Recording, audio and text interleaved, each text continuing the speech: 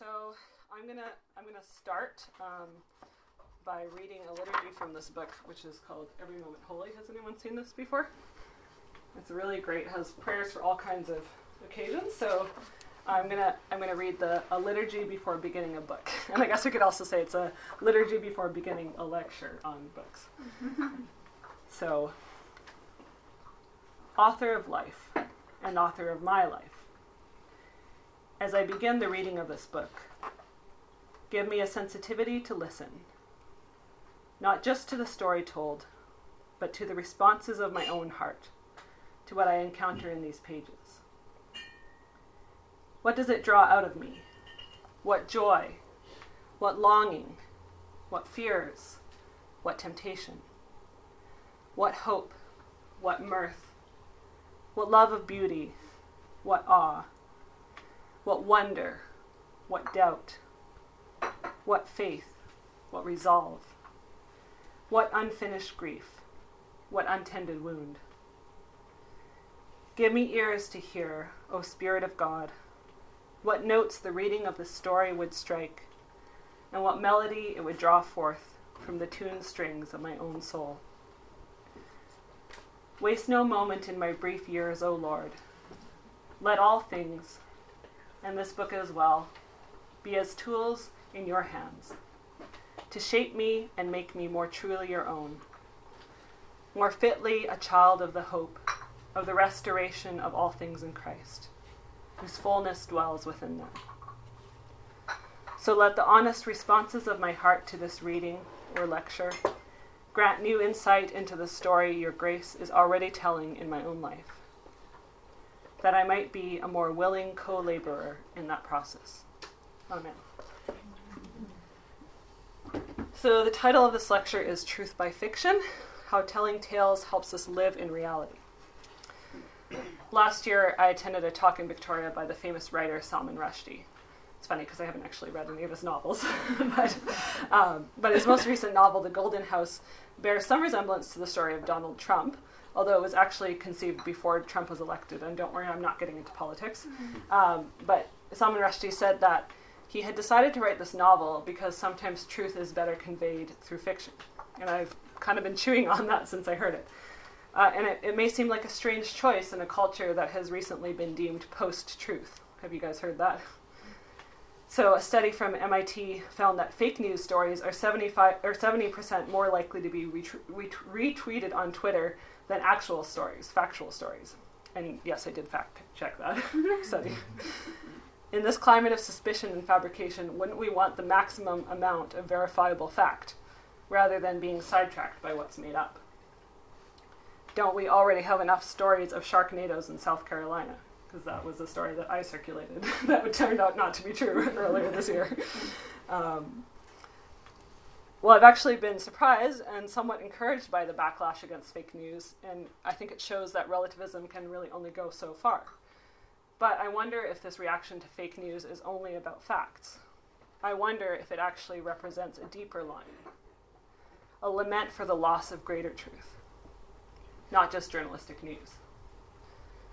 So I want to argue tonight that, as Salman Rushdie proposes, we humans need fiction to understand the truth that's common to us all. I have a deep love for fiction. I grew up with both of my parents reading aloud to us, 6 kids, from Winnie the Pooh to Romeo and Juliet. My parents revealed these favorite books as if they were great treasures. My dad told us ongoing bedtime stories of worlds accessed through our dresser drawers. Though we never went on expensive vacations, through stories we were invited again and again into distant lands. Thanks, Mom. When I was older, I got caught up in many different tales. Not caught up. Maybe. Particularly The Lord of the Rings. And I used to make up my own stories and maps and languages, which were mostly a really embarrassing ripoff of Tolkien. I read to my younger siblings Charlie and the Chocolate Factory and The Search for Delicious. In university, I studied creative writing and English literature. And even now, though I always have a lot of books to read for L'Abri, nonfiction books, I usually have at least 3 novels on the go.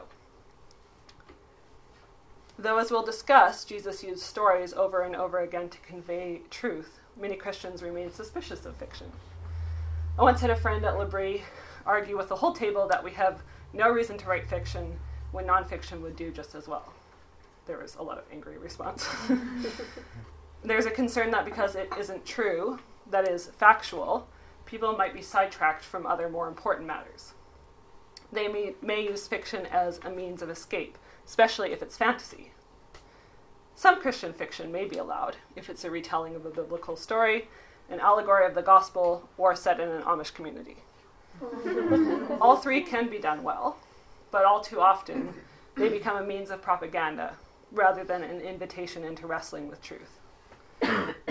Well, whether or not it's approved of, people just keep telling stories.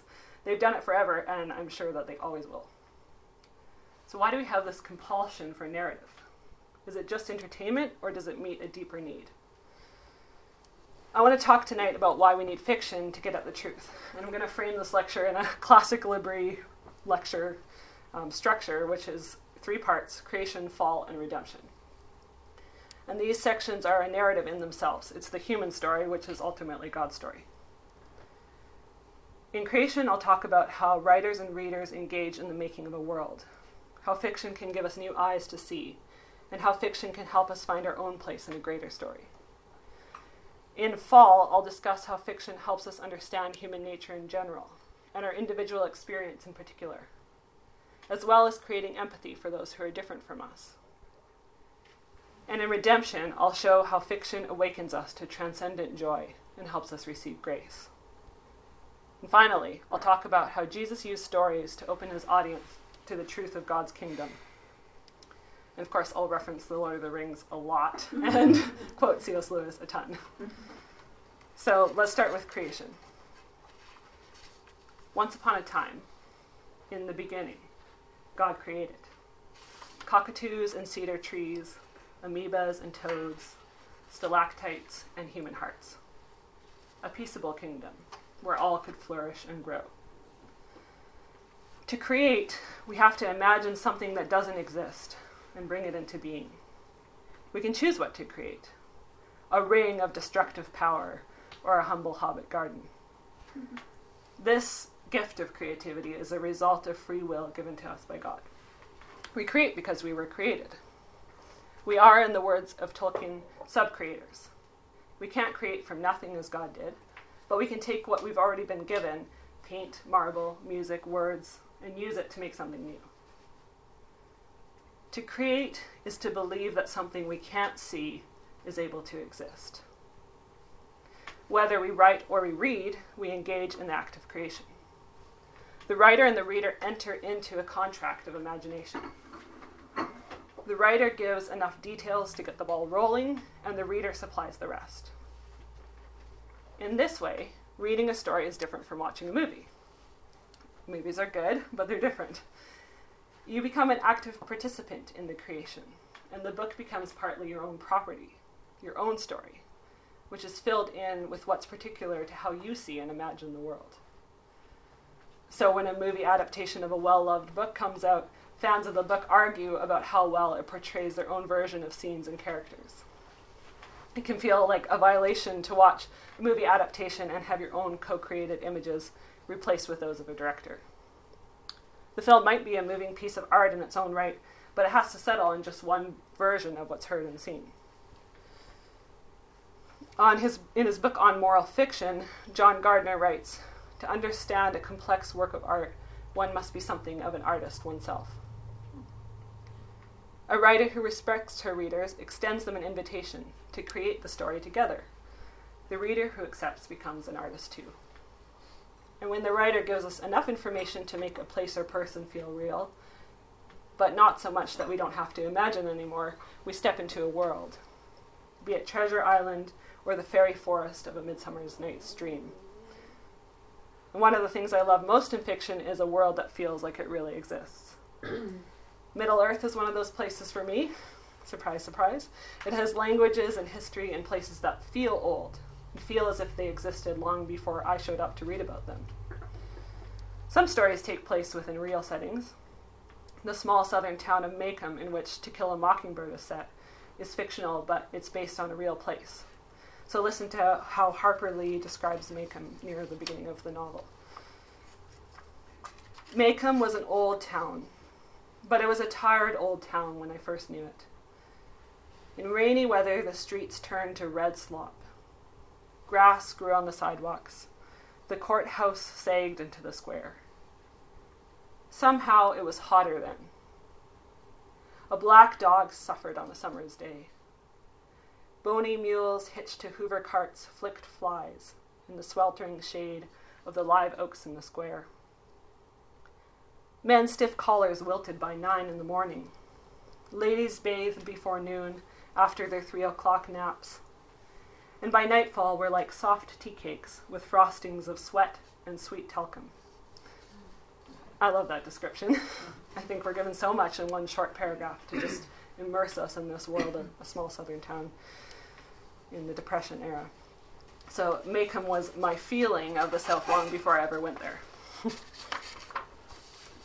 And just hearing the statistics about the average southern town, how much talcum powder ladies wear, it wouldn't have done anything to really convey what it feels like to be there. And fiction engages our imagination in such a deep way that we might look up from a book surprised to still see the ordinary world around us. And that happens to me. Some of my favorite books I reread just for the experience of being in that place again, whether it's The Wood Between the Worlds or the drafty corridors of I Capture the Castle. Fiction opens us up to a realm of places we've never been. And you can save a lot on airfare, too. Not only does fiction bring us into entirely different worlds from our own, it can also illuminate the worlds that we already inhabit. One of my writing instructors when I was at UVic, Carla Funk, told us that a poet's job is to rehabilitate old cliches. I really like that, and I think it's true of the fiction writer as well. We can become so inured to the world around us that we no longer take notice. A good writer of fiction helps us wake up. Pastor and Pulitzer-nominated novelist Frederick Buechner says of characters who find a magical world, oh, I guess I didn't put that one down. Never mind, don't pay attention to that. It might be more accurate to say that the world of the fairy tale found them, and found them in the midst of their everyday lives, in the everyday world. You enter the extraordinary by way of the ordinary. Something you have seen 1,000 times, you suddenly see as if for the first time, like the looking glass over the mantel or the curtains of the bed. C.S. Lewis writes, "Imagination is often regarded as a sense of the impossible, but it is also a grasp of the possible, the unseen, the hoped for. Before one can become a Christian, one must posit that God may exist." When we enter into these imaginary worlds, we become believers in something more than the limits of our own head. We open ourselves to other voices, other lands. Not just our reason is engaged, but our imagination. In the practice of both writing and reading, we learn to listen and attend to what's being given to us. And it may be that in this opening, this appetite for wonder, we can hear something beyond even what the writer is trying to say. Humans can't help telling stories. It's natural as breathing. We're myth makers in every culture and tongue. It's how we figure out our lives and help to make them bearable. It's where each culture keeps the things it loves and values most. If we have language, we start saying, "Once upon a time." And the children gather with glowing eyes. And the adults turn from the kitchen sink and start listening too. Just before he became a Christian, Lewis had a long conversation with his friend Tolkien. Lewis claimed that myths are ultimately lies breathed through silver. So Tolkien wrote him a poem in response called Mythopoeia, and that's the slide there. "Dear sir, although now long estranged, man is not wholly lost, nor wholly changed. Disgraced he may be, yet he is not dethroned, and keeps the rags of lordship he once owned. Man, subcreator, the refracted light through whom is splintered from a single white to many hues, and endlessly combined in living shapes that move from mind to mind. Though all the crannies of the world we filled with elves and goblins, though we dared to build gods and their houses out of dark and light, and sowed the seed of dragons. 'Twas our right, used or misused. That right has not decayed. We make still by the law in which we're made. So Tolkien is saying that our creation of imaginary worlds is a reflection of God's own creative power. Even if it's misused, creativity is still an indicator of the rags of lordship we once owned.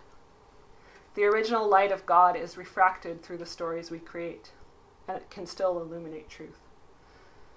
These old rhythms of story echo and ripple in us, like stones dropped to test for water in a well. The Christian claim is that there was a good world, a created world, set in order and sustained by God. In The Magician's Nephew by Lewis, Uncle Andrew creates magic rings that try to get back to the otherworldly soil they're made from. In the same way, our returning to story again and again is a sign that we know our lives are more than just chance, that there's an original world we came from, that things are not as they once were, and not as they someday will be. Stories ring in our bones because we are part of a story that stretches back to the beginning of time and goes ever on and on. So now on to the fall, the second section. John Gardner writes, "The artist's fundamental sense as he looks at life is of glory obstructed, a glimpsed wholeness shattered." So to recognize that there's glory obstructed and wholeness shattered is to believe that glory and wholeness exist. But it also asserts that something against glory and wholeness has entered the good world and crept through its caverns and spread through the sap in the trees. And this is what Christians call the fall. Brokenness entering into the world through the sin of Adam and Eve. In a literary world that feels fully real, that feels true, we find that, like our world, all is not as it should be. A story is driven by conflict. Any writer knows that. Man against man against nature, man against himself, or even man against God. Will Macbeth become king instead of Duncan? Did Anne really lose Marilla's amethyst brooch? Will Shere Khan kill Mowgli? Will Zuckerman turn Wilbur into bacon? The writer has to convince us that the outcome of the conflict matters. In this, the writer asserts that something is desirable, or at the very least interesting, and something else is not. Not everything is sameness. Not everything is relative. Not everything can coexist. Conflict is part of life.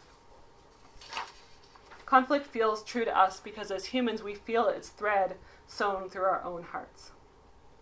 Through conflict, stories, even if they're written about non-human characters, reveal something to us about human character. The great writers all show us something of the human condition. Jane Austen, Shakespeare, Dostoevsky, they all plumb both the beauty and depravity of the human heart. One of Clark's favorite writers, Flannery O'Connor, she wrote about the South, used her stories to portray what she called violent grace. Though she was a devout Catholic, she didn't write nice Christian stories. Her tales are full of deformed people, self-righteous church ladies, crooked salesmen, racists, serial killers, and cold intellectuals. O'Connor uses violent and sometimes graphic moments where characters come face to face with true evil and by being shocked out of their spiritual numbness are offered grace.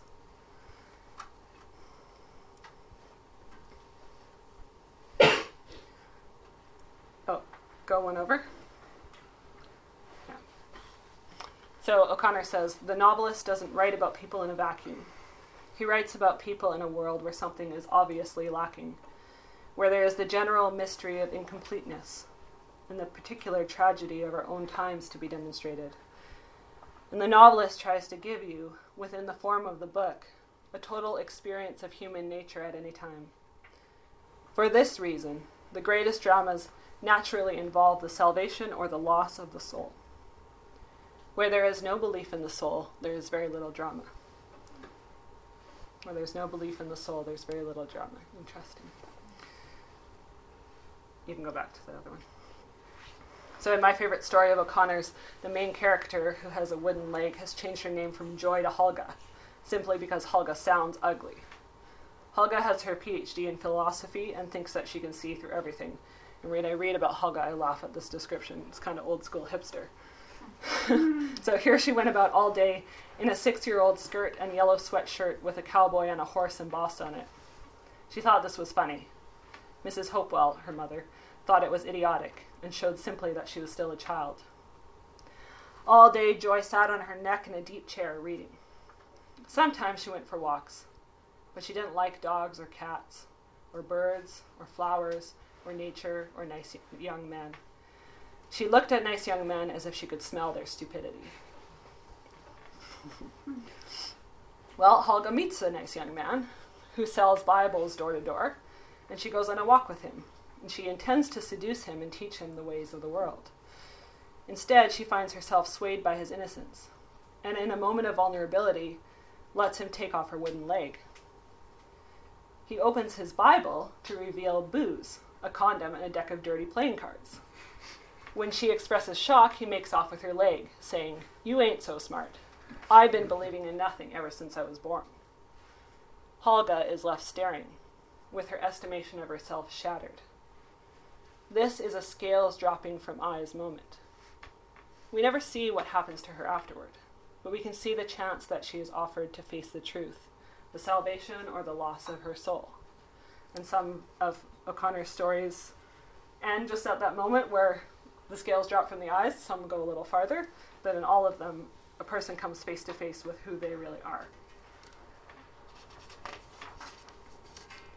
I laugh at Helga's pretension, but then I grimace, because in her cynicism and pride, I see myself. This is the effect of many O'Connor's stories have. They reveal the overall human condition while making the reader feel personally seen. They have a peculiar ability to bring moral conviction. Not only can fiction help us understand human character in general, it can also help us understand ourselves. Madeleine L'Engle, author of A Wrinkle in Time, who's read that book? A lot of people here, yeah. She says that good art helps us to feel named. When we find a character or situation we relate to, we come to a deeper understanding of ourselves. L'Engle writes, "To name is to love. To be named is to love. So in a very true sense, the great works which help us to be more named and also love us and help us to love." I'm in a book club, monthly book club, with a couple of friends, and recently at one of these meetings, we were discussing a novel that had been influential for a certain minority group in giving voice to their story. My friend Carla asked us if we'd ever read a book that seemed to tell our story, or if we were still waiting for it to be written. It was a really interesting conversation to have about times where we felt named in literature and what we were still waiting to be named in. This ability for a book written by a complete stranger to tell the reader's own story is one of the best reasons for reading, in my opinion. It can help us feel less alone to know someone else is able to understand our own struggles and joys. And it can give us language to explain, even to ourselves, what's going on in our heart. Simon Lesser writes, "We read primarily to discover ourselves. Above all, perhaps, to discover what St. Augustine refers to as the dark corners of the heart." I'll talk more about that quote later. But how much more powerful it is to show us temptation and corruption through a story than to simply tell us to avoid it.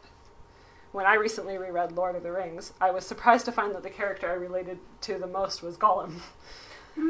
Gollum, a sort of hobbit, struggles throughout the book with his addiction to the Ring of Power. Each major character in the trilogy has his or own conflict. For Gollum, it's whether he'll succumb to the temptation to throttle Frodo and steal the ring, or whether he'll become Smeagol, returned to sanity and redeemed. Twisted as Gollum may be, to me he felt like the most human character in the book. In a season of internal conflict, I could understand Gollum in a way that I never had before. And through understanding him, I came to understand more about my own struggle. And now Gollum is my precious. We see the naming power of fiction at work in the Bible when Nathan confronts King David about committing adultery with Bathsheba. Rather than begin by accusing David, Nathan involves David's heart by telling him a story. Once upon a time, there was a man who had a beloved lamb. The lamb was like his own child, and he snuggled with it at night and let it eat out of his hand. The next-door neighbor was a commercial sheep farmer and had a slaughterhouse in the next state. His freezer was full of ground lamb and styrofoam and plastic wrap. Mm-hmm. But when an important business colleague showed up, the neighbor wanted fresh meat. So he tiptoed into his neighbor's backyard one afternoon and kidnapped the beloved lamb for dinner that night. Well, King David is outraged at this injustice, and he pronounces the neighbor deserving of death because he did this thing and because he had no pity. Nathan looks him in the eyes and says 4 short words: "You are the man." David crumbles with remorse, realizing the terrible truth he'd hardened himself to. Had Nathan started out simply by laying out the facts, David might have reacted with immediate anger and self-defense. But because he captured David's moral imagination, he caused David to feel named, his heart to be laid bare. Fiction's power to name was important in my dad's conversion to Christianity as well. In his 20s, he read Ernest Buckler's Canadian classic, The Mountain and the Valley. The protagonist, David, is an intensely introspective boy, caught up in his own mind. My dad saw his own inwardness reflected in David's character, and he knew and feared this was what he might become. It was this realization of who he was that helped spur him towards finding change in Christ. Fiction can help us feel seen and understood through its naming, as well as helping us understand ourselves. But it can also help us understand those who are very different from us. Literary fiction, which, unlike popular fiction, focuses more on characters' internal lives, has actually been shown to improve people's capacity for empathy. Pretty cool. One of my favorite novels is Middlemarch by George Eliot. Has anyone read that? It's really long. It takes time to get through it. There's a lot of different characters. It's a story, I think, of the deceitfulness of the human heart. The characters share some things in common, being human, but they also have unique fears and motivations. Dorothea, the main character, wants to do something good for humanity. Casaubon wants to create an intellectual masterpiece. Fred wants to live an easygoing life. In keeping with their personalities and desires, these and other characters make choices that get them stuck in places they never would have expected. The novel is ultimately redemptive, but it's not tidy. It's really helped me to understand that other people don't necessarily have the same struggles that I do. While some, like Ladislaw, he's the moody romantic character, are very much like me. Middlemarch helps me to feel named, but it also gives me empathy for other people. I'm really amazed that Eliot was able to write sympathetically of so many different kinds of people. That really takes a lot of skill. John Gardner explains that the fiction writer goes through a process of trying to decide what a character would actually believably do in a certain circumstance. In considering the options, the writer climbs inside the character's head and tries to understand a different person. And then we read the character's actions without seeing all the potential choices that the author considered. But the author uses suspense to help a reader go through a similar process, as the reader wonders what will happen. What choices will the character make? Will Harry Potter join the Slytherin house for power or follow his friends to Gryffindor? Will Lizzie Bennet admit that she'd misjudged Mr. Darcy, or will she remain proud? Will Atticus Finch cave in to social intimidation and give up defending an innocent black man? As we go through each character's struggle, we gain empathy for the choices they face. When we see what's best in these characters, we feel inspired to imitate them. Last summer, I hiked the Wanafika Trail, which is a 5-day trek along the west coast of the island, and the second to last day was the hardest. There were steep ascents up and down over 12 creeks, and there were angry wasps that built nests all over the trail that constantly were stinging us. And on the last ascent, though I didn't know it was the last, I was just barely hanging on. And then I told myself about those 2 little hobbits in Mordor. I remembered them. Don't say you can't do it, I told myself. If Frodo and Sam could get to the top of Mount Doom, you can get to the top of this hill. It's kind of a silly example, but it worked. I got up the hill, and then I cast my backpack into the fires of Mount Doom. Well, fiction doesn't just tell us to be good or courageous. It inspires us by showing a picture of what goodness and courage look like. We live many others' lives and learn by their experiences. to quote Lewis again. In reading great literature, I become 1,000 men and yet remain myself. Like a night sky in the Greek poem, I see with a myriad eyes, but it is still I who see. Here, as in worship, in love, in moral action, and in knowing, I transcend myself, and am never more myself than when I do. So moving on to the third part of truth that fiction helps us understand. This is redemption. If fiction shows us the reality of conflict inside and outside the human, it also shows us the longing for goodness restored. We've been told that the world around us is a product of chance and that our lives are meaningless. But when we enter the world of story, we imagine that maybe instead we have a purpose: to defeat the Hydra, the White Witch, Lord Voldemort, wow, who must not be named, it's hard to say his name, or Sauron, and return beauty and order to the land. So back to the quote I mentioned earlier from Simon Lesser. We read primarily to discover ourselves, and above all, perhaps to discover what St. Augustine refers to as the dark corners of the heart. This is one of the reasons we read, but I believe the primary reason we read to, or should at least read, is to find hope and meaning in life. Something that makes sense of the dark corners of the heart and offers redemption. It's really hard to make goodness attractive and believable in writing. Often the dark characters end up being more interesting, which is a criticism that was made of Milton's character of Satan in Paradise Lost. He's more interesting than God.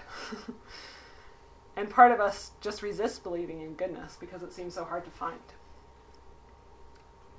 But as interested as we may be in mucking around in the basement, I believe most of us ultimately want to find rumors of light, of goodness that's compelling, not sentimental or bland, goodness that we desire.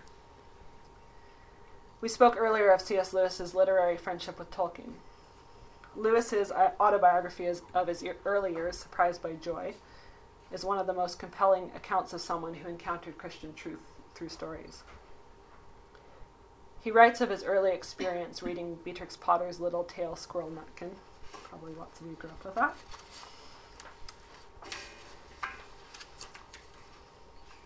It troubled me with what I can only describe as the idea of autumn.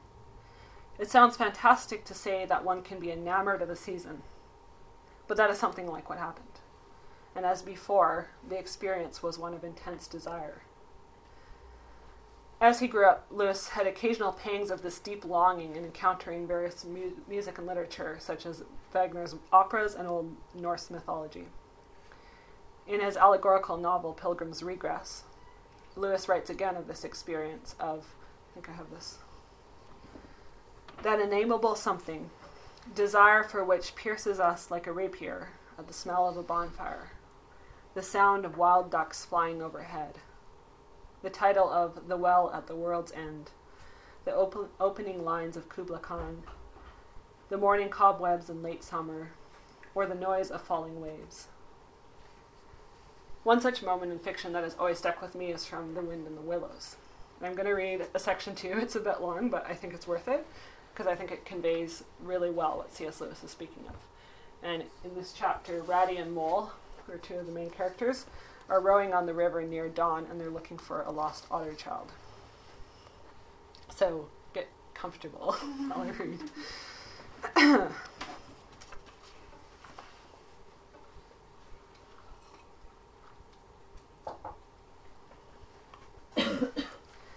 Then a change began slowly to declare itself. The horizon became clearer. Field and tree came more into sight, and somehow with a different look. The mystery began to drop away from them. A bird piped suddenly and was still, and a light breeze sprang up and set the reeds and bulrushes rustling.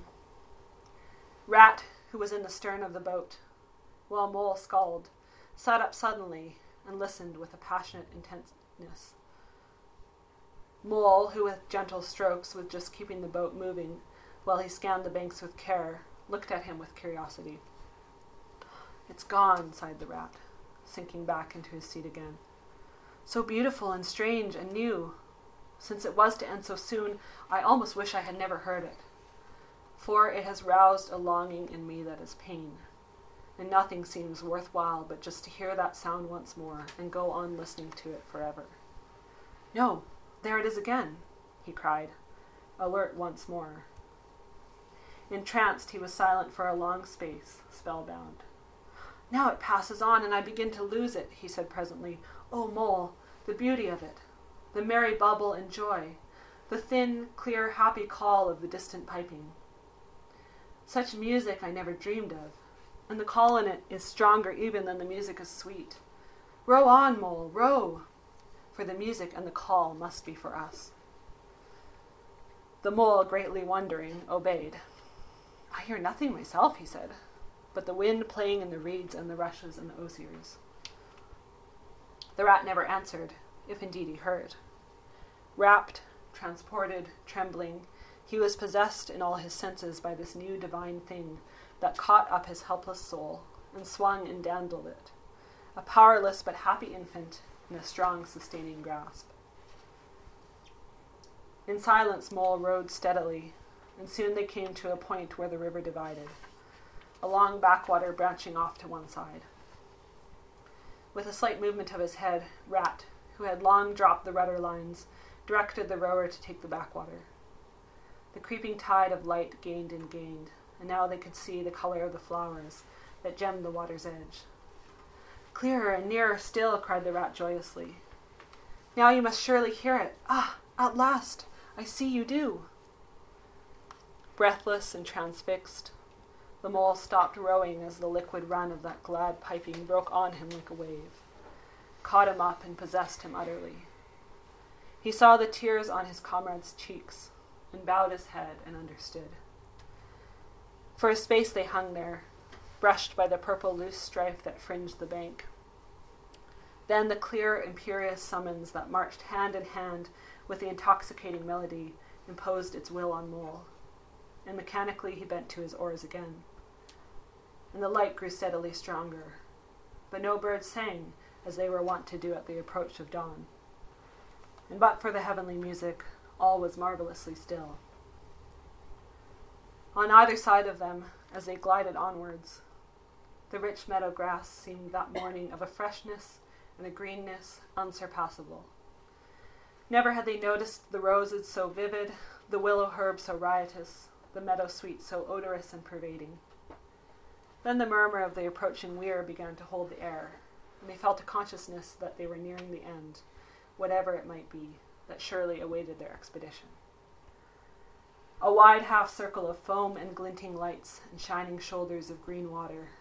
The great weir closed the backwater from bank to bank, troubled all the quiet surface with twirling eddies and floating foam streaks, and deadened all other sounds with its solemn and soothing rumble.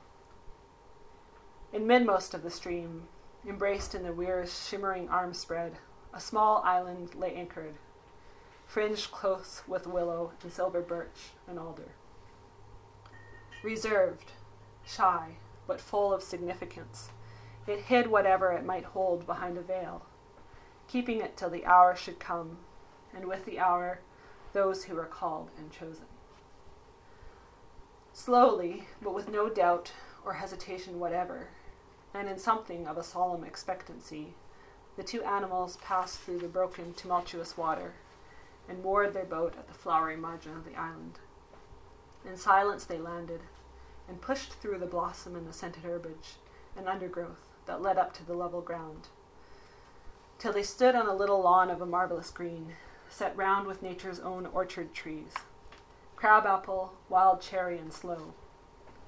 This is the place of my song dream, the place the music played to me, whispered the Rat, as if in a trance. Here in this holy place, here if anywhere, surely we shall find him. Then suddenly the Mole felt a great awe fall upon him, an awe that turned his muscles to water, bowed his head, and rooted his feet to the ground. It was no panic terror. Indeed, he felt wonderfully at peace and happy, but it was an awe that smote and held him, and without seeing, he knew it could only mean that some august presence was very, very near. With difficulty he turned to look for his friend, and saw him at his side cowed, stricken, and trembling violently. And still there was utter silence in the populous bird-haunted branches around them, and still the light grew and grew. Perhaps he would never have dared to raise his eyes, but that, though the piping was now hushed, the call and the summons seemed still dominant and imperious. He might not refuse, were death himself waiting to strike him instantly, once he had looked with mortal eye on things rightly kept hidden. Trembling he obeyed, and raised his humble head. And then, in that utter clearness of the imminent dawn, while nature, flushed with fullness of incredible color, seemed to hold her breath for the event, he looked in the very eyes of the friend and helper, saw the backward sweep of the curved horns, gleaming in the growing daylight, saw the stern hooked nose between the kindly eyes that were looking down on them humorously, while the bearded mouth broke into a half-smile at the corners, saw the rippling muscles on the arm that lay across the broad chest, the long supple hand still holding the panpipes, only just fallen away from the parted lips, saw the splendid curves of the shaggy limbs disposed in majestic ease on the sward, saw, last of all, nestling between his very hooves, sleeping soundly in entire peace and contentment, the little round, podgy, childish form of the baby otter.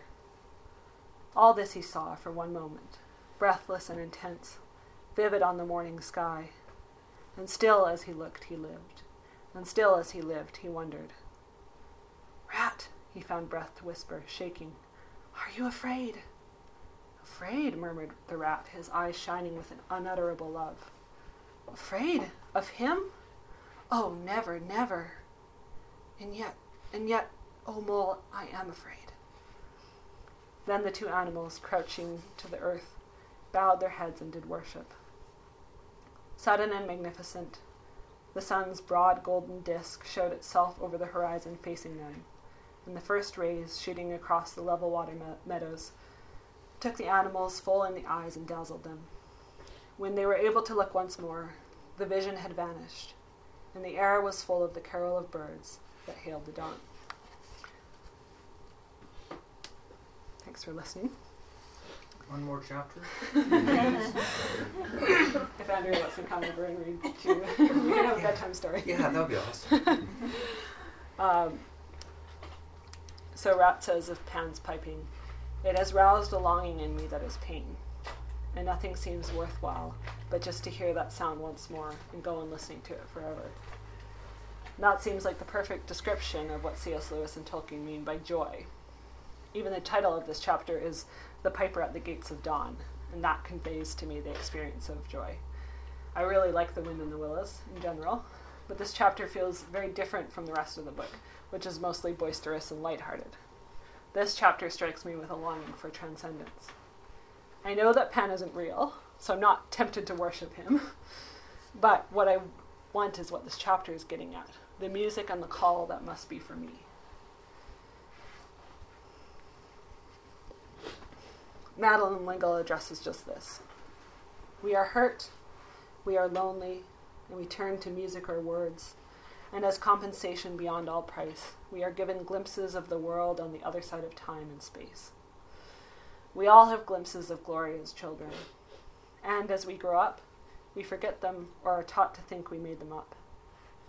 They couldn't possibly have been real, because to most of us who are grown up, reality is like radium, and can be born only in very small quantities.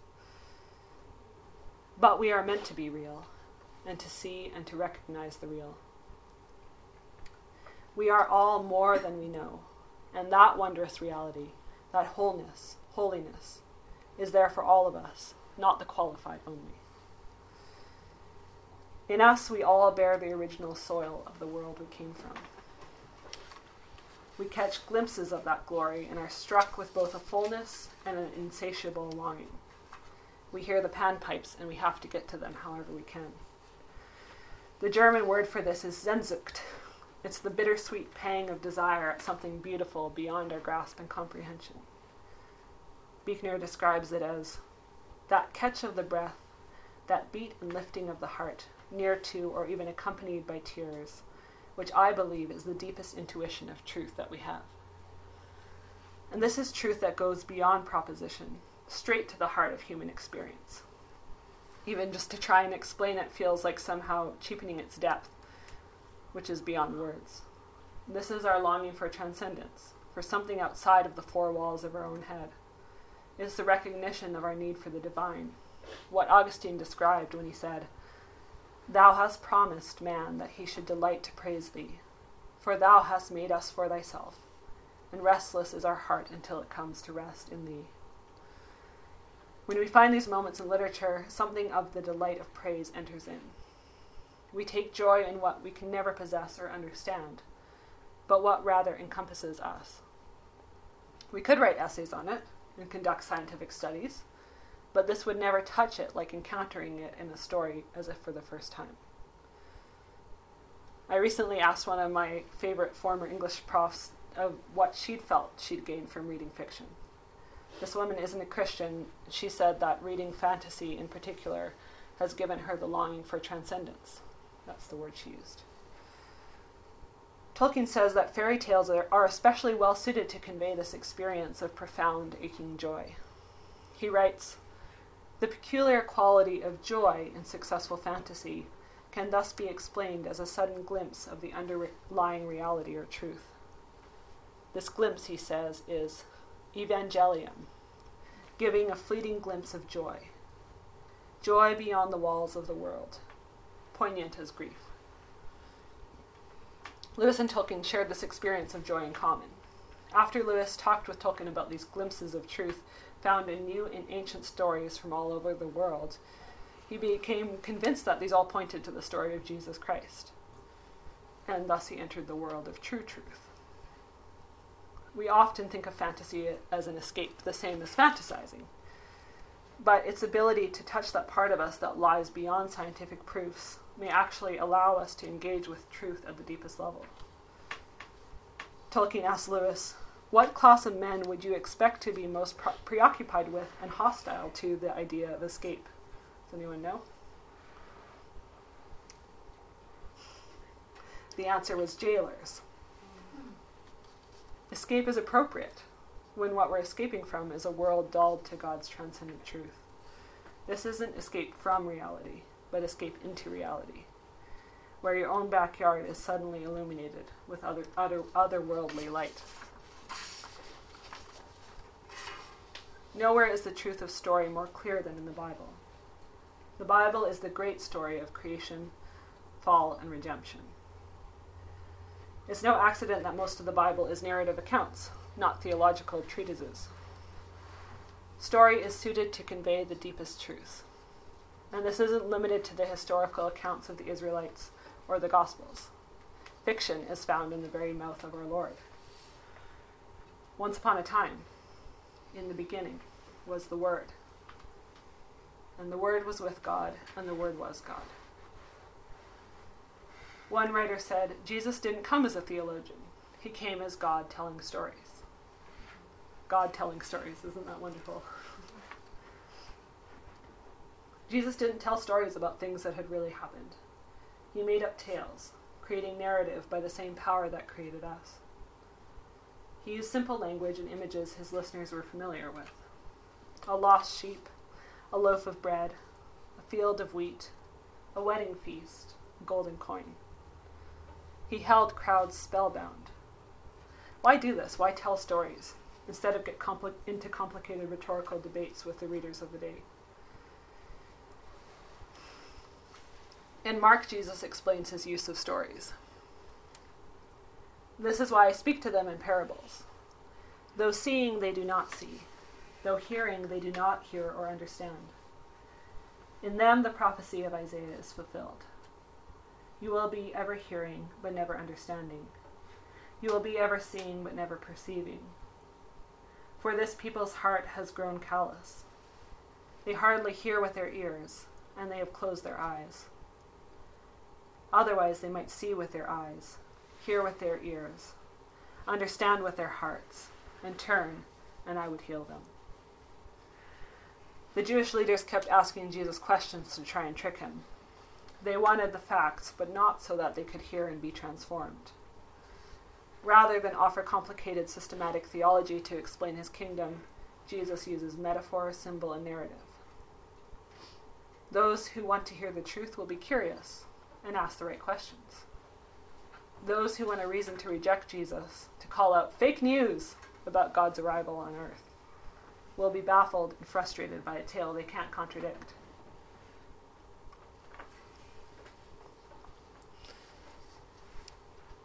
Going over. Oh, no. Okay, don't have it down. Go two back.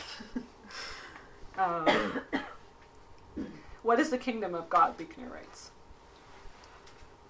Jesus does not speak of a reorganization of society as a political possibility, or of the doctrine of salvation as a doctrine.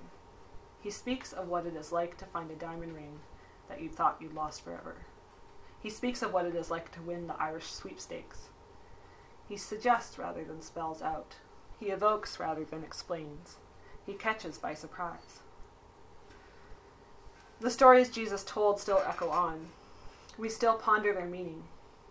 Jesus never considered someone too old to hear a story, too old for truth by fiction. Jesus invites us to open our ears and eyes to a world beyond our own imaginings. These parables are small gems set in the crown of the greatest story, the one that gives room to all our longings for transcendence and joy. It's a story of the dark corners of the heart, yes, but it's also a story of the comedy of impossible grace. Tolkien used the word eucatastrophe to describe the sudden happy turn in a fairy tale. The happy ending, the eucatastrophe, can seem too tidy if it isn't done well. My favorite novels tend to have endings that are a bit ragged, a mix of resolution and ambiguity. And I'm sure you want to hear about the Lord of the Rings again. The books differ in some important ways from the movies, and one is that when the hobbits return home from their adventures, they find that the Shire has changed. When they get home in the movies, it's all exactly the same, this kind of dream world like England, if England is a dream world. But in the books, it's not so. The traitorous wizard Saruman, though he's been diminished, has showed up and he's set out to destroy the beautiful countryside in revenge for his downfall. Old trees and buildings have been torn up to make way for ugly new ones. No place has been unaffected by evil. Even after the Shire has been set to rights, we learn that because of the effects of Frodo's encounters with dark powers, he isn't able to stay in Middle-earth and grow old with his friends. So Frodo says goodbye and sails away with the elves. We have it hinted that his dearest friend Sam may one day join him, but we don't know if he will. That everything isn't tied up with a bow makes me feel the characters are still living on after I close the book. And it's true to my own experience of life, where questions still remain. As we age, we're able to handle more complexity in our fiction, the way we hopefully are able to handle more complexity in our own lives. But even children can be introduced to bittersweet books. Where the Red Fern Grows, which deals with a dog's death, or A Bridge to Terabithia, which deals with a girl's death, are two books that are emotionally complex but not without hope. The Little Prince is a fantasy story that contains deep themes of sacrifice, friendship, and imagination, but it ends with a moving death. I found myself crying at all these books, but not with despair. Despairing, hopeless books never make me cry, because they don't feel true. I cry when I see that in the keen sadness there is also a hidden beauty, beauty for ashes and joy for tears. Often in reading fiction, we can be brought to face our own questions about all that's unresolved. Traveling with a fictional character as they lose someone or something beloved can help us process grief. Life is untidy. We are capable of handling untidiness in our fiction too. Ultimately, the world of story that gets at truth, is about, as Buechner says, the laughter of things beyond the tears of things. This is my last Tolkien quote. Can you bring it up? Mm-hmm. The Gospels contain a fairy story, or a story of a larger kind which embraces all the essence of fairy stories. But this story has entered history in the primary world. The birth of Christ is the eucatastrophe of man's history. The resurrection is the eucatastrophe of the story of the incarnation. This story begins and ends in joy. There is no tale ever told that men would rather find as true. Stories contain conflict and darkness because our lives do too. But in the flashes of joy we find in fiction, we're consoled by the reminder that one day our joy will be made complete when the true King returns.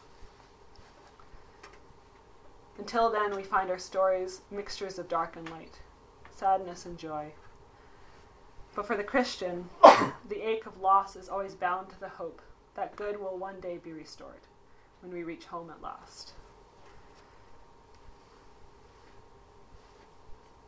But the whole point of the fairy tale of the gospel is, Buchanan writes, of course, that he is the king in spite of everything. That is the gospel, this meeting of darkness and light, and the final victory of light.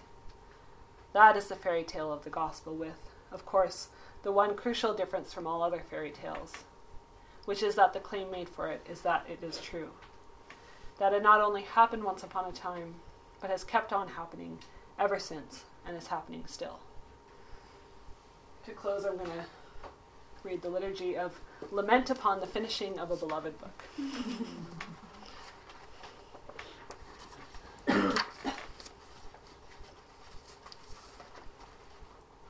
I am stirred and saddened, O Lord, in coming to this tale's end, to bid farewell and return now from my sojourn in that storied place, where longings for something more than the life I lead were wakened.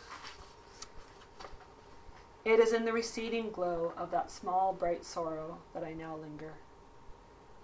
Let it do its work in me, inviting me to dig beneath these fresh-stirred longings, to see what their roots are not, at last, a longing for the places depicted in these pages, but are, in truth, profound and holy wounds, yearnings for a lost garden and a more perfect city, where justice and righteousness are restored, and harms are healed, and losses redeemed, and love proved true, and earth and heaven reconciled.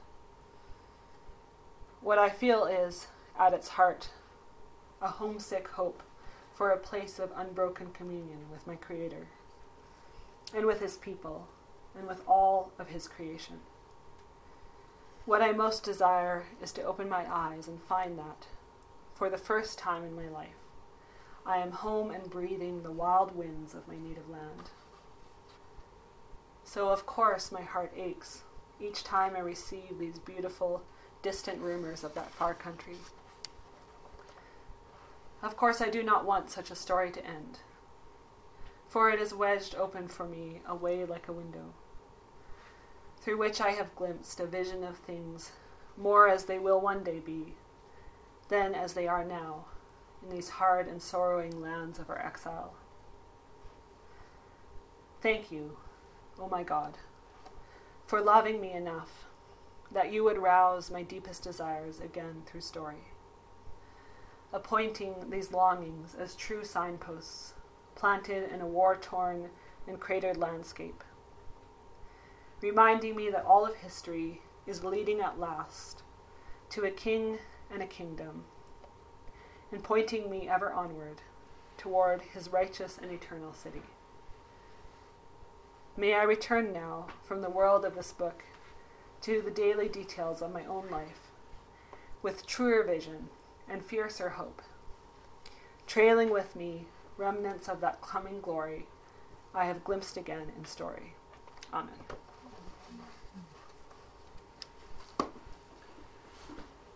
So we can have some discussion if you have any comments, and I would really love to hear if anyone has books that have been really meaningful to them and had these glimpses of truth to them.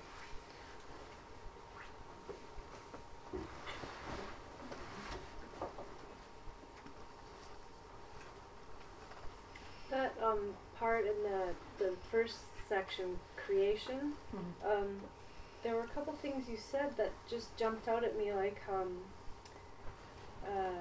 that reminded me of the definition of faith, that faith is the assurance of things hoped for but not seen, and it's sort of like, well, that's the artist or the writer has this assurance of this realm, and they step out in faith. It was sort of like, well, wow, that's kind of a spiritual activity then, isn't it?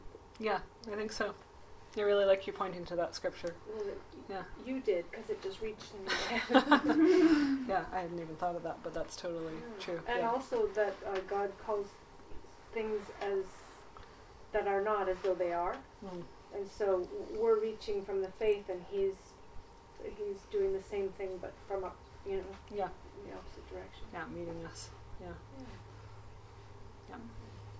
And I think often you see that kind of writers write something that they don't even know that they've written, in a sense. And I think there is something mysterious going on often there. Yeah.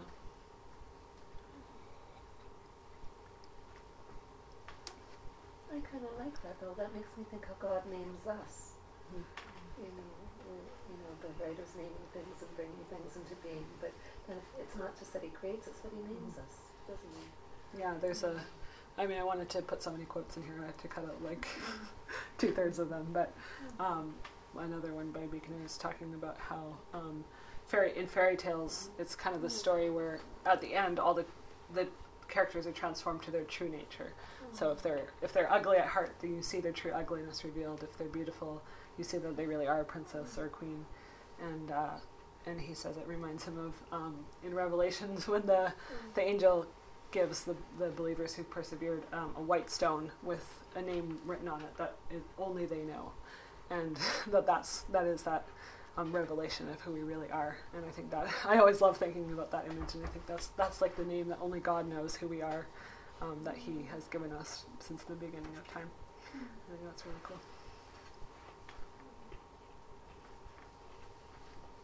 Has anyone read a story that has helped them to feel named in some way? Or even watched a story? What do you mean by named? Does it mean that, wow, this is the life that I've wanted, or this is what my life is? Or is it more a matter of a book that just strikes you as something you would love to do or be involved with? I think it could be either way, but I think it's usually the sense like this shows who I am, kind of. Whether it's like your desire, or which could be the latter one, or conviction of like, ooh, this is who I am, or oh yeah, this gives me language to sort of explain to other people, or to feel like not so alone or whatever. Yeah, so I think it could be both. Okay. I've certainly read stories that I go, wow, that just swept me away. I would love to actually live that. But I've never had one that explained me. I've never felt that. What's one that swept you away? Can you think of one? I honestly don't know the title. I know it's a Stephen King novel, but it's not his typical stuff. It was time travel. And they went through this thing, and the guy went back to the 1940s or something, and he lived back there with knowledge of today, and enjoyed all of the time he was there. I think because life was simpler, and he appreciated it because he lived here, whereas I was talking to my dad last night, he's 88, and he was talking about traffic, and he said, I lived in a really beautiful time. You could just drive somewhere. There was never traffic. And he said it was just really nice. You could go for drives. He loves to go for drives. And it came from that. So enjoying another time without having to look back on it. So that's cool. And I know that you Grant has like a huge collection of time travel movies, so I know that's like a big fan. Yeah. a little freaky, but Yeah. No, but that is that kind of entering another world kind of thing, right? Stepping through the wardrobe into a different place, different time. Yeah. Maybe it was a time travel machine. The wardrobe in the story. Yeah. Yeah, that's cool. Anyone else? Well, I don't get as deep as you, Liz. What's the first book that popped to my mind was Harriet the Spy. That's great. I just loved Harriet. I just read that book, and I was Harriet. And I find as an adult, I go back and I read all my kids' books over and over and over again, and that's one of my favorites. Oh, me too. Yeah, I just love reading that book. I always want to be Harriet. What is it that you identify with? Oh, she's gutsy. You know, she's just a neat kid, and she does some neat things, and doesn't follow the rules. I love that. Not that I'm a rule breaker, because I'm not. But she's No, just she's not. she's just a gutsy, neat kid. So yeah, sometimes it doesn't need you so much as like inspire you to be a different way or whatever. Yeah. Or lets you live at that time something that you wouldn't normally do. Right. You can kind of try it on for size on the way too. Yeah, that's cool. I always wanted a belt like hers. Yeah, maybe there's something about the books we really like when we're little that that has to do with something about who we really are because we identify so much. I know when I was little, I loved Pippi Longstocking. Oh, that's a great one. Yeah. And there's just something about her that she's so independent and so unusual, and she's got these the horse comes into the house, of course, and the monkey, and they're just like, you know, totally different idea about how existence should be. There's none of the normal boundaries, and there's this imagination that the kids that come to play with her, they are just fascinated, and this whole new world opens up to them, and that's what, like, the story where this whole new world opens up, and that thing in the beginning was the Word, and the Word was God, and the Word was with God. That there must be something so profound about that and story. I'm still trying to connect the dots because it's like there's this imprint on us of you know, even the title of this book, The Gospel is Tragedy, Comedy, and Fairy Tale. It's like God's looking down, and between the fall and the redemption, there's this tragic comedy playing out among us humans, you know, and we're choosing our word, our speech, our part in that play. It's like we're actually a living novel or something, a living story, and we get to choose what character we're going to be. Yeah, I like that idea of being a living novel. We are a novel. Each one of us, yeah. We have some choice, but not all of the choice. Sometimes we don't get to choose the plot twists most of the time, probably. Right.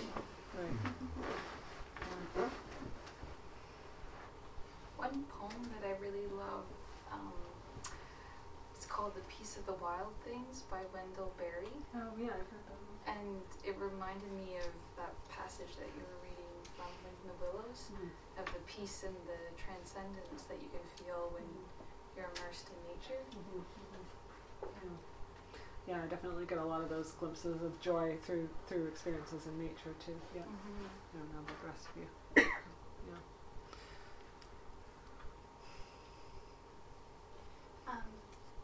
I came here with like a half-formed question, so I'll try and form it as I speak.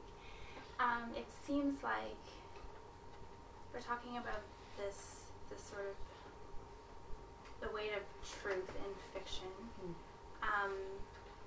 but also you said something that like really highlighted like it matters whether it's real, and I think you were referencing one of the like I know Pan isn't real, therefore I'm not going to worship him, and drawing that that fairy tale quote from Tolkien, but also like, and it meets history. And I've been thinking about how I read the Bible, and some of those stories where maybe that coming together of fairy tale and history is a little less clear or concrete, or like there is evidence for either one. People can come on either side of that, and whether that matters. Does it matter? That's a great question. And a really hard question, I think. So, yeah. I mean, I think this is like an issue of huge debate. But does it matter? Can you just take the Bible as like just a good story that inspires us? You know, just, you know, could it be like another The Lord of the Rings or whatever? And I mean, I don't want to be one to pick apart the parts of the Bible and say, you know, what genre. There is genre at play and stuff there too. Like Jesus uses fictional stories for a reason, and we still can use those stories to get something from in our life. But I think that it doesn't have the same kind of bearing on your life in a way. If say, the whole Bible were fictional, like it could be inspirational, but it's not like something that holds you to truth even when you don't feel it exactly. So I guess, I might be inspired by reading The Lord of the Rings, but I don't feel that I have to, live that life or whatever, live the life of a hobbit climbing a mountain or something. Like I could have just sat down on that path and been like, oh, it's just a story, whatever. So yeah, it helped, but I think that the claim that it's true, and the thing is, it's not to say that it's not just a story. That it's a story that, like Buechner says, is has kept on happening ever since, and is happening still. Like it's not just in the past. It's something that explains who we are and who we are now and who we will be, and so that we're living this story. It's not just it's not just a fairy tale or whatever. And I think all fairy tales reference truth to some extent, and all myths and different religions also reference part of truth. But I think it's this thing that encompasses it, and it's really interesting to see how Lewis sort of came to believe that. And it's actually interesting because I could say a lot about this, but I've been having this conversation over email with a friend in the last couple of weeks who was an atheist, and years ago when we were friends in university, and he moved away, but he emailed me out of the blue and said, I think I might be becoming a Christian. And I was like, you? What? And it's because of narrative, because he sees that there's something compelling about the Christian narrative, and he doesn't know exactly why, but he's looked at different narratives, and he's like, maybe Buddhism, but it doesn't seem to quite fit. So for him, there's something in the Christian story that is unique. So I guess I was looking at what are the unique claims in the Christian story that other stories may not fully get at, kind of. So yeah, I don't know. That's kind of a rambling answer. But do you have any thoughts? I should ask you and put you on the spot. Well, I mean, I think it's a question at this point. I think where it recently came up was in a discussion about Exodus, and I sort of having been told at various times along the way, oh, this didn't actually happen, and yet we're talking about it and teasing out the different events as if it is historical, and I'm sitting there and I'm like, does it matter? I don't know. Does it impact? Does it change the things that you're describing in terms of igniting that moral imagination and carrying it with you through your life? But I think, so there's something interesting in what you said about that story being one that's still happening. So it's something you're reading, but it's also something that if you're continually experiencing it, it's maybe reinforcing that truth. Right.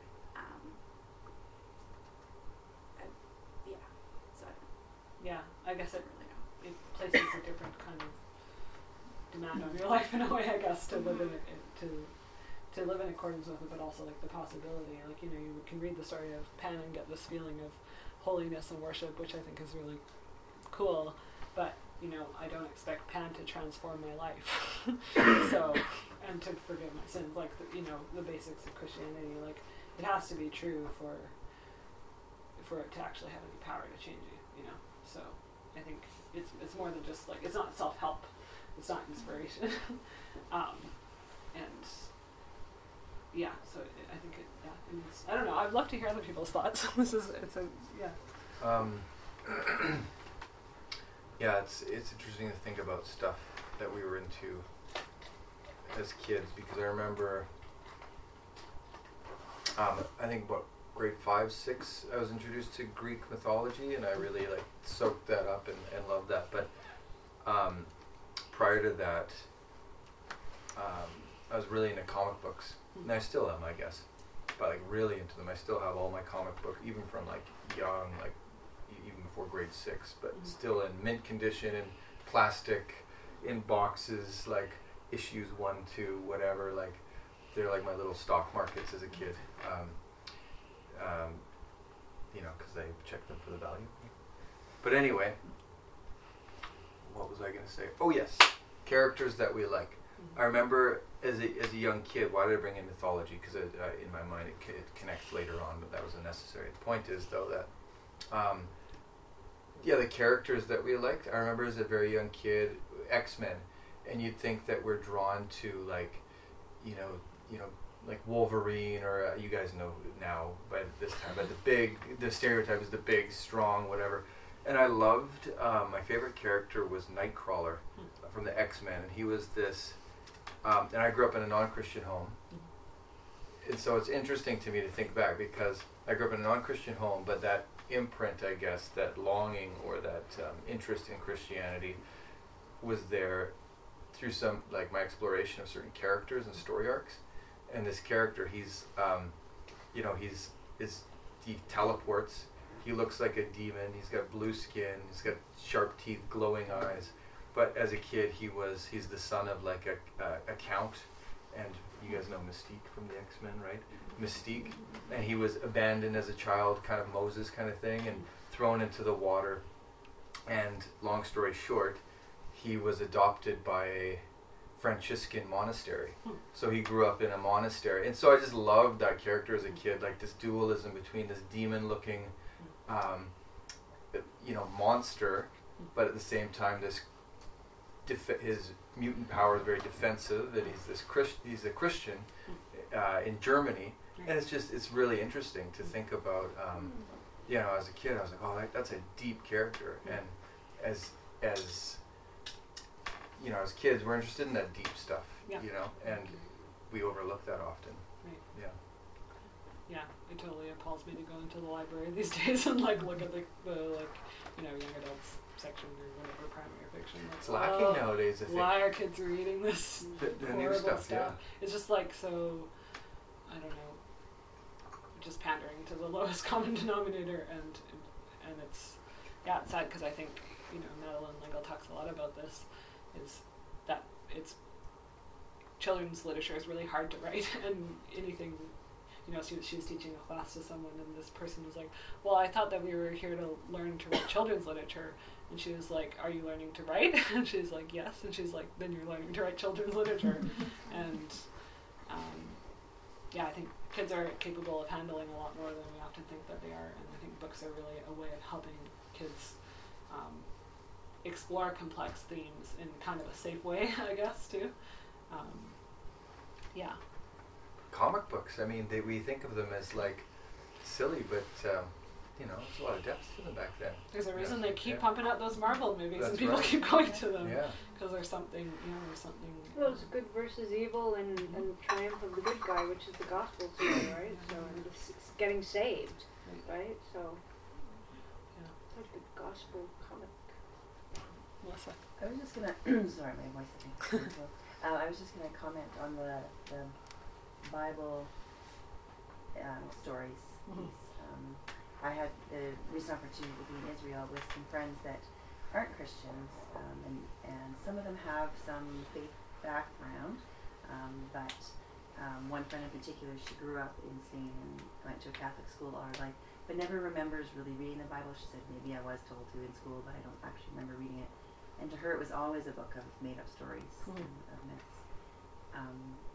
But it was super interesting being there and being in different places and telling the Bible stories that went with those places because they didn't have any knowledge of them.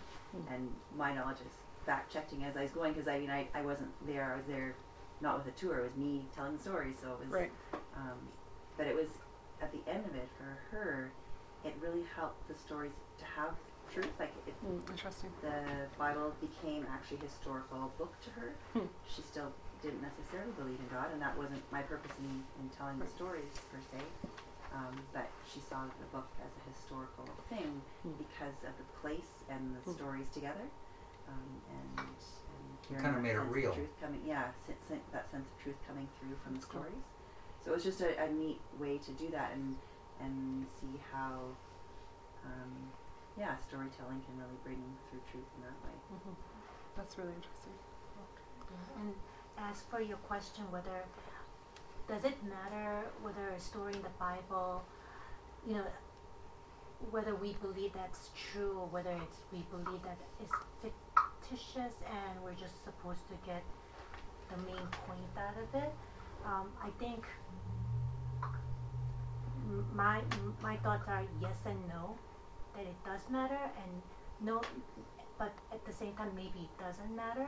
And so if we were to take some of the stories in the scriptures, for example, Noah's Ark or the rain, is that a real incident that has, is the Bible describing what actually occurred, or is it supposed to be metaphorical, a story that's supposed to give us a lesson, or a creation story? Is that a poetic description of how God, how the world was created, or is it a really actually descriptive way of God created the world? I think if the premises of thinking that those are just stories, fictitious stories, not real stories, but stories that are told in the scripture to make a point. If the premises of that thought is it's because unbelievable, that God cannot create the world in 6 days, or Mary cannot be conceived as a virgin because miracle doesn't exist, and because God, our idea of God does not have that kind of power. And if that's the premises, then I think then it matters. Then that's a problem, because then we're starting out from a premises, very naturalistic premises that God doesn't, there's no power to God as such. I know some Christians who don't hold to the creation account as I would. Their account of, their understanding of this, reading of the Genesis is not literal 6 days as I would hold to. But their premises does not come from not acknowledging that God is able to.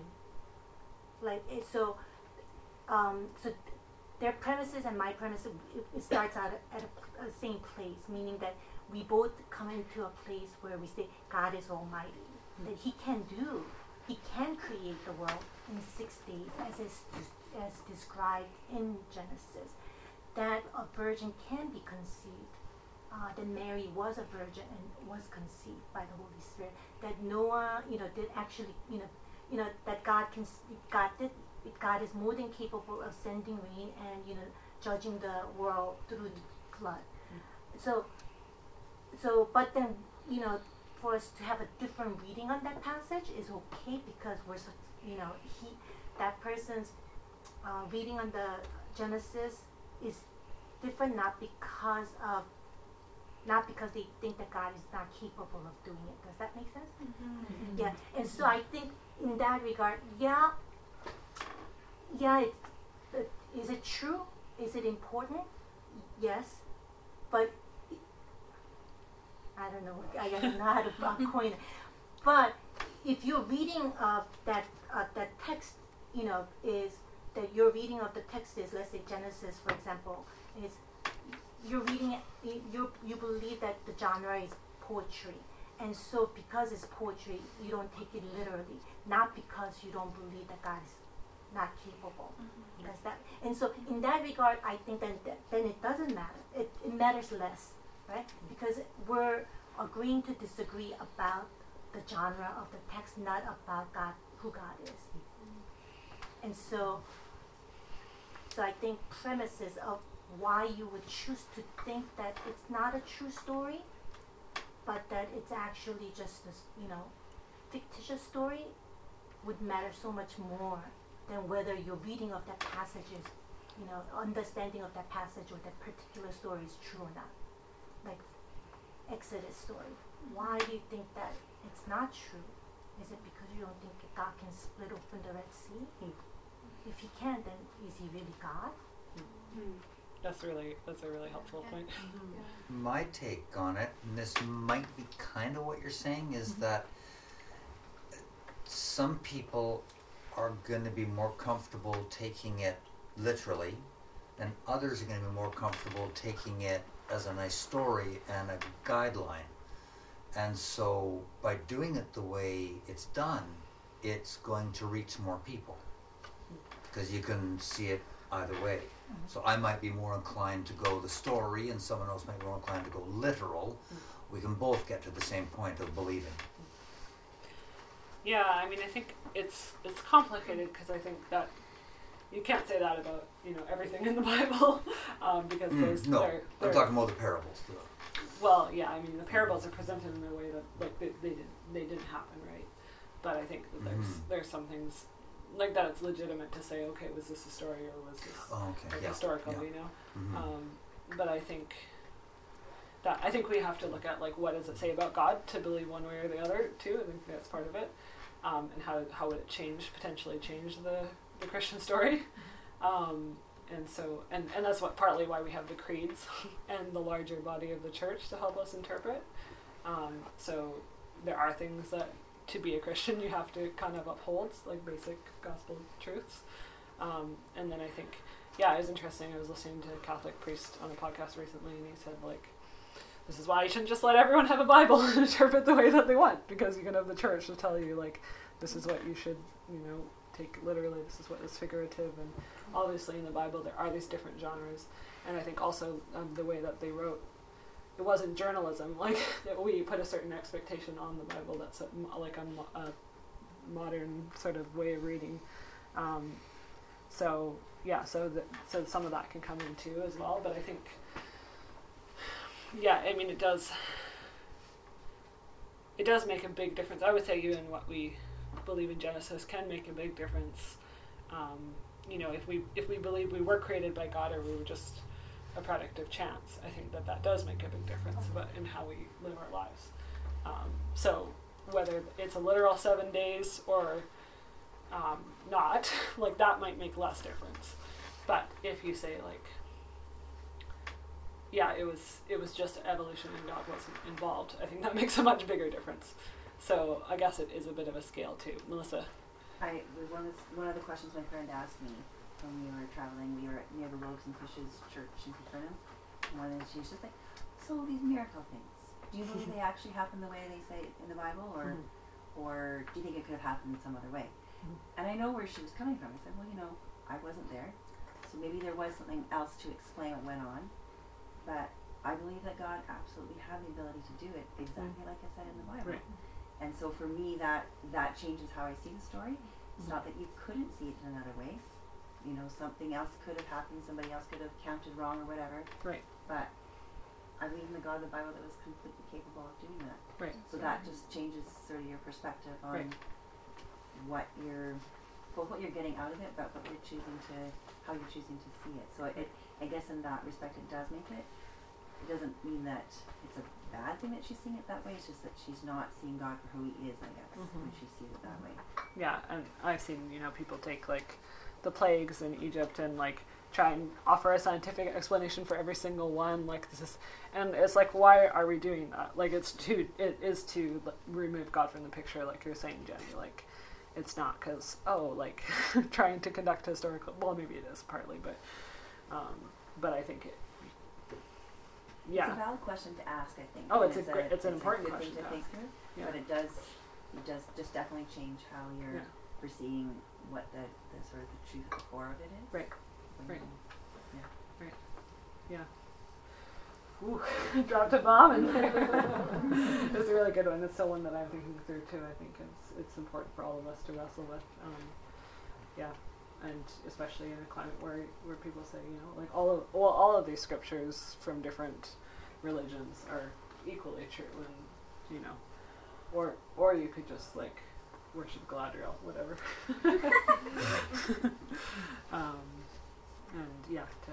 To actually say like, no, this actually happened about anything that we weren't there to see is actually about anything at all. Sometimes in this world is a pretty big claim to make. So I mean what I'm talking about in this lecture is not so much about like fact, I guess. A lot of it isn't, but I think it pertains to that. That is what I'm saying is that these intuitions of truth that we have through fiction do point to something that really did happen. They're all pointers, and not just to themselves, but to something else that's greater. Yeah. Joy. Liz, just one quick little example from my own life. I graduated with a Bachelor of Science from UBC long ago. And as a person brought up in an evangelical church, it was a real crisis of faith. Even though I could never bring myself to go away from God, I wrestled and wondered about the miraculous nature of the Bible and how can I believe that an axe can float, Right. or a woman can conceive, Right. and she was a virgin. Right. I think C.S. Lewis was extremely helpful for me in this department, and for me, when I began to see that God could do anything He wished, and begin to have that faith of my childhood in a God, a creator God who made everything. And I sort of shifted away from a purely scientific, almost very rigid, evidence-based according to our ability to collect data, which I think was a very narrow view of reality, and it's just a slight glimpse of what is true. Not that I don't believe in science and technology, but it's such a limited understanding. It's a great contribution to that health and well-being of humankind. But when I shifted away from that box that science can put us in, into an understanding of the God of the star fields, as Bruce Cockburn was saying, one of my favorite guys. Suddenly that stuff didn't really matter. It's funny, and I could read scripture possibly from what you were talking about, Jenny, more the sense of a beautiful myth that's true, without worrying about did God create everything in a literal 6 or 7 days. Like it suddenly didn't matter so much because we're missing the point. If that makes any sense? Yeah, I think that makes sense, yeah. And so I was able to shift to a place of faith, Right. even as a scientist at that time. Right. And the two didn't conflict. Right. Because I thought that Christian faith answered different questions than science was asking. And I became dissatisfied with the answers that science was able to generate, and I moved on from science. Yeah, that's a really helpful point, and I think that we so easily reduce truth to what's scientifically verifiable. So it's kind of reductionistic into something that our small brains Right. can handle, Right. and yet God is so much greater. God is a great mystery. Yeah. And I think that science can also open us up to that mystery. And yeah, Madeline Lingle is quite interesting. Again, she's a very avid interest in science and as well as faith. And so she doesn't see those two kind of opposed like we often do. I see them very as at peace. Yeah. That they're not being a scientist and a Christian Right. is not a conflict. Right, totally. Yeah, I think that's really important. And I think that is the position of faith, to say, like, I don't understand all that's going on here, and I don't have to, like, know every single thing to be able to receive this as God's word, so. It's almost something more of the heart or the spirit than the mind. I think the mind is involved for sure. It's holistic. Yeah. But sometimes science, I think we can get so much into our mind, and the mind is sort of It's only God. the only way to measure things, yeah. Yes, Yeah. yes. And yet there's so much more to what is real Right. and true and good. Yeah, and that's why I find C.S. Lewis's story really interesting, because he was this hyper-intellectual kind of person, and yet he had these experiences that really touched his heart, like the core of him. Of And longing and yeah, joy. And it had to be both, it had to be both something that was Mhm. logical, Right. Christianity, as well as something that answered that part of his longing. Right. So I think it really needs to be a whole human experience coming Because into it. it's our nature. Right. Being made in the image of God. Right. We're not just the cognitive. Not just cognitive, but not just emotional either. And people have That's a tendency right, to kind of often fall off on one side or the That's other, yeah. and say like, well, can it just be about feelings and like whatever, and then, or to be like, okay, I have to know the details for everything, otherwise it's not true, and we do need both of those. I think. Looks like you had a comment. Yeah. On that note, it's So it's like, with science and stuff like that. I was just thinking about like the new atheist movement, for example, like Christopher Hitchens, or the late Christopher Hitchens, and Richard Dawkins and Sam Harris and so forth. And when I listen to like a lot of their arguments, a lot of it's very pragmatic, and there's a lot that I can go, yeah, no, there's some compelling stuff there. There's a lot of room for doubt. There's no question. But it's funny because when I compare, I think, you know, a lot of those guys, they're like geniuses. They're from affluent homes. They are very intelligent, and they've written books, and they're making millions of dollars, and they're at the pinnacle of academic thought. And anyway, you know, their ideas are compelling, but I'm like, it really only caters to, like, if you are intelligent enough to understand, and you can buy the books, and you can read them, then, you know, Richard Dawkins, he's like, if you just understood the well, that's my Dawkins, but, yeah, it's a very narrow bandwidth to me. But then I look at the gospel, and I think of Jesus and how he, you know, woe to the rich.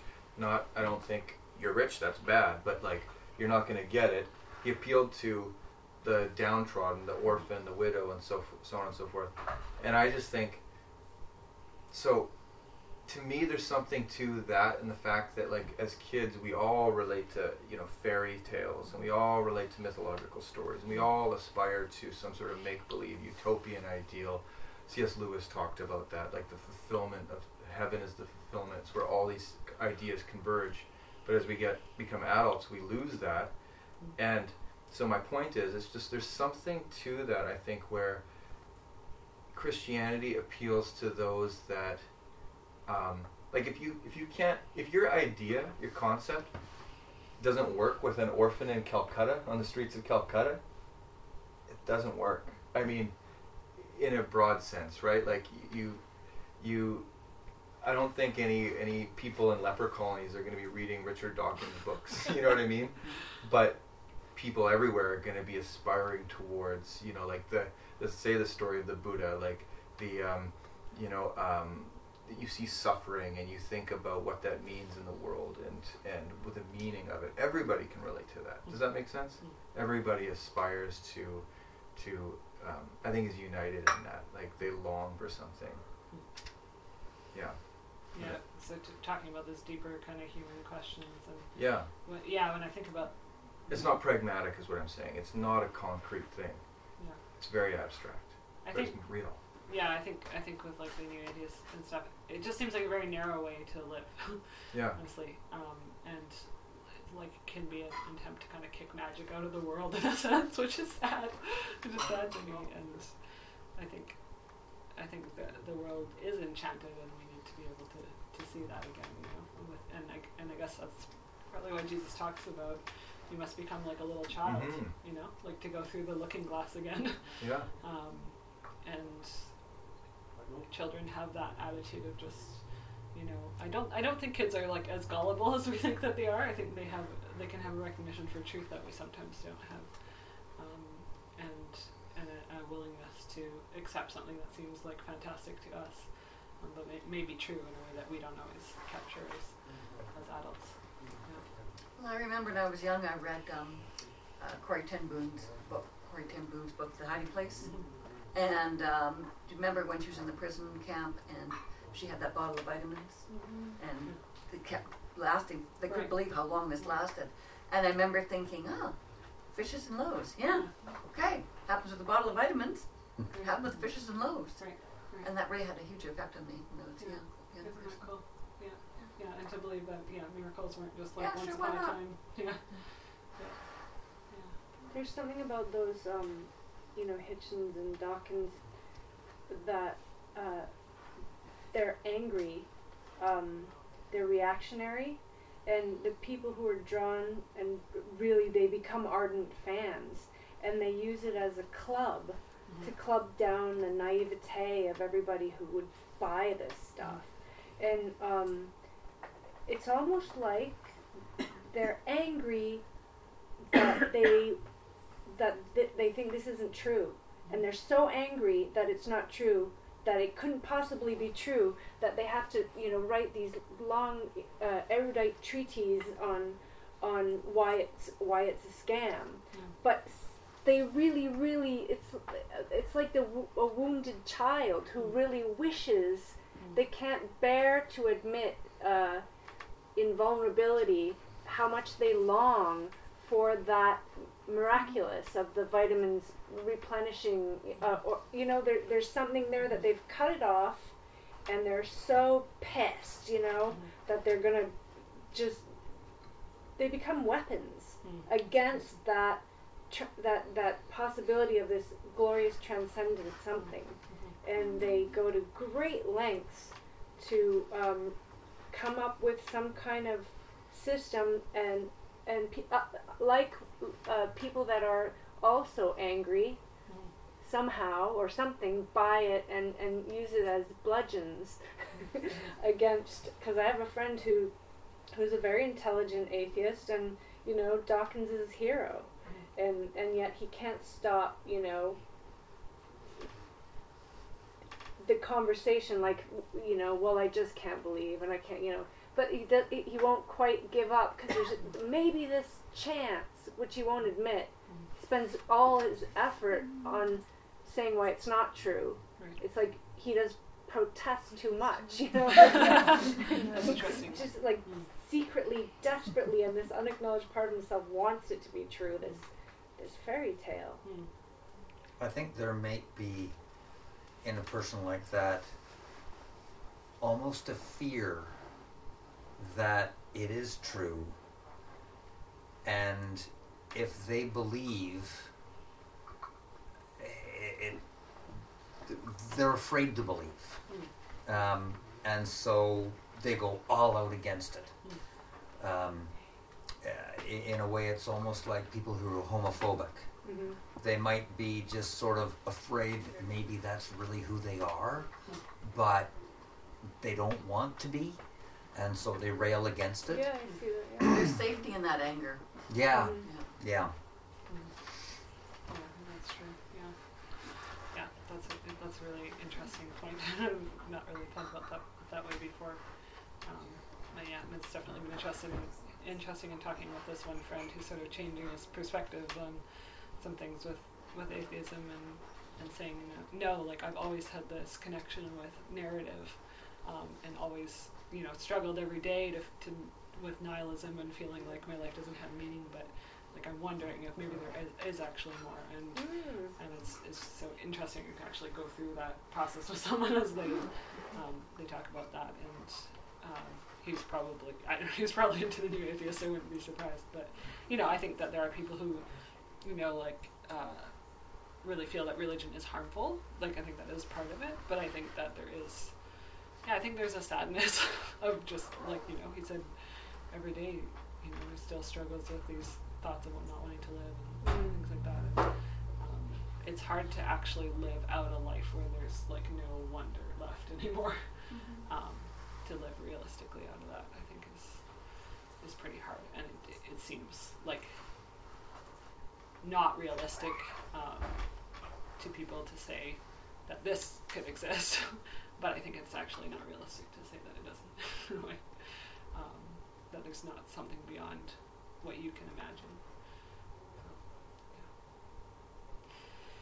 Well, thanks everyone for coming and for talking. It was great to have you as always. Thanks.